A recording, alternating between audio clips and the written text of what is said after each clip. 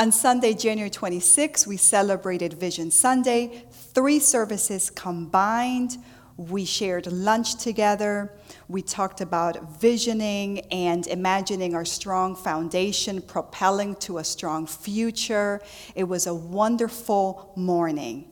And then all of a sudden, Saturday, March 14th, I find myself in the office sending you an email indicating that we're suspending all worship services. Then we had to call some of the staff, and they came into an empty sanctuary to record a worship service staring into a camera lens. And that is exactly what we were not planning for this year. There is a particular story in the Bible that I hope that we can resonate with and bring some perspective to what is happening to us today. So I'm asking you to have your Bibles ready and have it in the Old Testament, 1 Chronicles chapter 17. And in just a moment, I will read verses 1 through 10, and then I'll skip to verses 13 through 15. But before we get there, let me set it up. So King David, is worshiping and leading the people into a worship time morning and evening near the ark. In ancient times, the ark was the place set up for people to come and worship and present their offerings. They would have people at the gates, just like we have today, ushers. And then they would all go home. So this moment in the story, David has returned and has gone home. And this is how the story unfolds. 1 Chronicles chapter 17, verses 1 through 10. When David settled in his house, David said to the prophet Nathan, and Nathan is David's good friend and God's prophet, and that tells us he was a man of wisdom and influence. And this is what David says: I am living in a house of cedar, and that means a very nice home. And then he continues on. But the ark of the covenant of the Lord is under a tent. Folks, in other words, there's improvements needed, and he believes that we need to do something different to give God the proper worship. Verse 2, Nathan said to David, do all that you have in mind, for God is with you. Please notice Nathan's initial agreeing with David, followed by his immediate advice. Verse 3, but that same night the word of the Lord came to Nathan, saying, go and tell my servant David, thus says the Lord, you shall not build me a house to live in. For I have not lived in a house since the day I brought out Israel to this very day, but I have lived in a tent and a tabernacle. Wherever I have moved about among all of Israel, did I ever speak a word with any of the judges of Israel, whom I commanded to shepherd my people, saying, why have you not built me a house of cedar? Verse 7, now therefore, Nathan, you shall say to my servant David, thus says the Lord of hosts, I took you from the pasture, from following the sheep, to be a ruler over my people of Israel. And I have been with you wherever you went, and cut off all your enemies before you, and I will make for you a name like the name of the great ones of the earth. Verse 9, I will appoint a place for my people Israel, and I will plant them so that they may live in their own place and be disturbed no more. I'm going to skip to the last part of verse 10. Moreover, I declare to you that the Lord will build you a house. Please notice the value for actual places to be set aside for worship. And I continue the reading.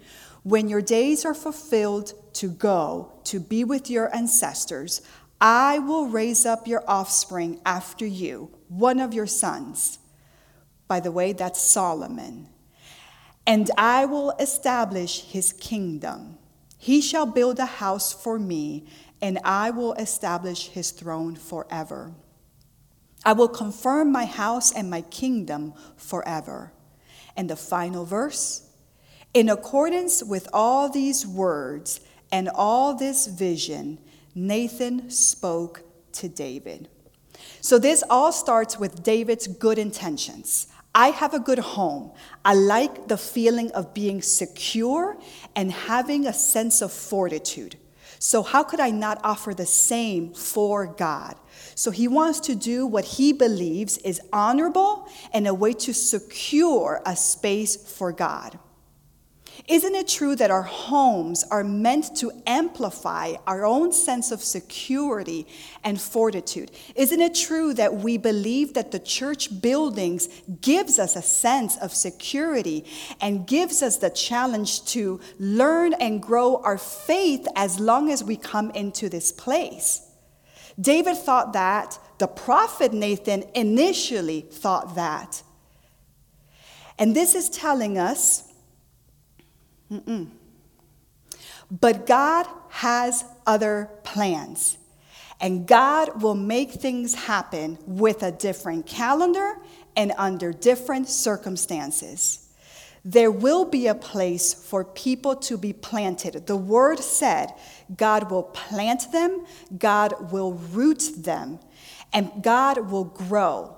Yes, but not now. So what are we supposed to do now? I think about what we're going through. What are we supposed to do for the next 2 weeks? It seems like for the next 8 weeks and possibly extend into indefinitely. What are we supposed to do now? Here are a few life lessons I hope that you hold on to and you share with other people. Do not fear or be troubled, because God's presence is secure and present anywhere and everywhere. Next, there is actually no place honorable enough for God's holiness. God infiltrates, God moves in without self-distorting. And he comes into my life, in your life, into our communities, into the church, and he's the one healing and transforming us. The Bible teaches us that God calls us to gather, yes. And God teaches us to set aside a time and a space for Sabbath, for worship. But it also tells us that we don't just go to church. We are to be the church. So today, the encouragement is to believe and to hold on to the truth that we are the church. Some of us have gone to church for years. Some of you have already shared with me. You're over 75 years old. You were born and raised in the church. Some of you have said to me how you went to war to serve for our country. You returned and you came back to church, and you never witnessed what we're witnessing today. So I'm telling you to think about all the lessons and the Bible studies and the sermons and the small group discussions that we've been part of over the years, and believe that now is the time to put our faith in action. And the church has left the building. But that is not the same as our faith is to be in action and never, ever be suspended. Let's talk about timing. Is there ever a good time to welcome or to be okay with suffering? It's always a bad time for suffering. However, it is always a good time to dig into our faith heels, witnessing how God confirms his dwelling and how God will move us forward. And for that, I will say yes, and it is right now. Let's talk about plans. How many of our plans have been suspended and altered? I've already heard of proms suspended, weddings postponed, trips planned over the years, surgeries being postponed. Our whole life, day to day, is being altered. And I go back to the message, to this passage, where David said, I want to build a house for God, but God had other plans. And the word says, but God said to David, I am going to build you a house. You see, the coronavirus outbreak is taking us by total surprise, and it has forcefully disrupted our lives. And I believe we're going to remember 2020. So how are each of us going to be remembered as individuals and as a church? How will our story be one of faithfulness and fruitfulness? How will our Christian walk be remembered?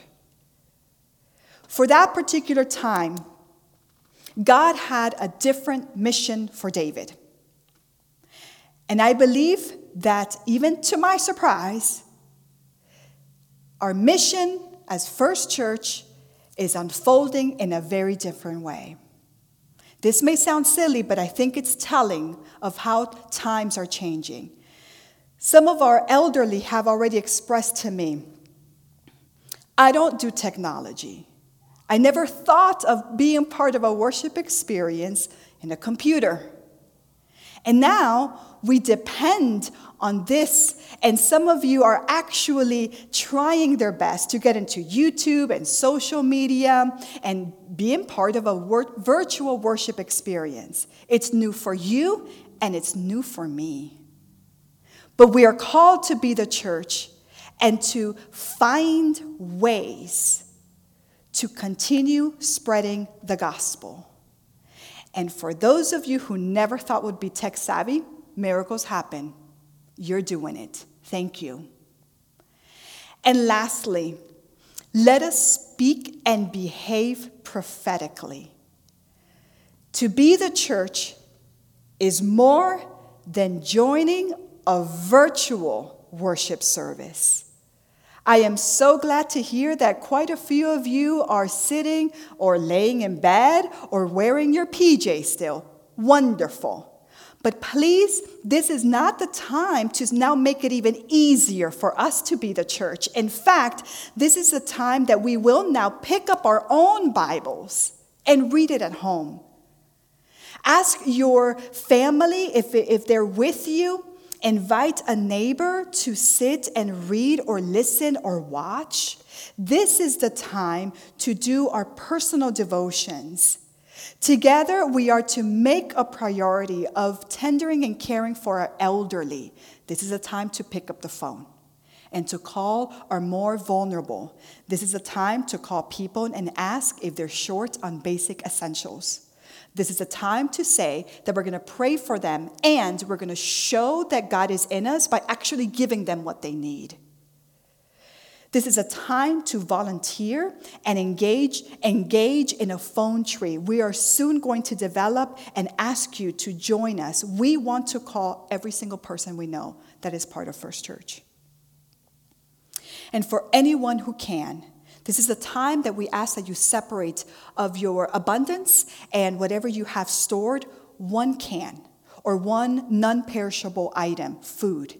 Because before you know it, our partnerships with His Walk Ministry, with Hope for South Florida, with our school bags are going to need a whole lot of help. This is the time to check on our neighbors. This is the time to check on our single parents. This is the time to check on our neighbors who are going through chemo. This is the time to check on the neighbors' kids' sanity. We are going a little crazy already, and it's just the first week out of school. This is the time to truly communicate beyond a handshake. This is the time to be the church. We will come back to church, but not now. This is the time to be the church. Thank you for your presence, for the communion of the saints, for those worshiping online, for one another, for this unique occasion. We know that nothing can separate us from your great love. In gratitude for that knowledge, we now gather, separate from one another, but united, strengthened in you. In the name of Jesus Christ, amen.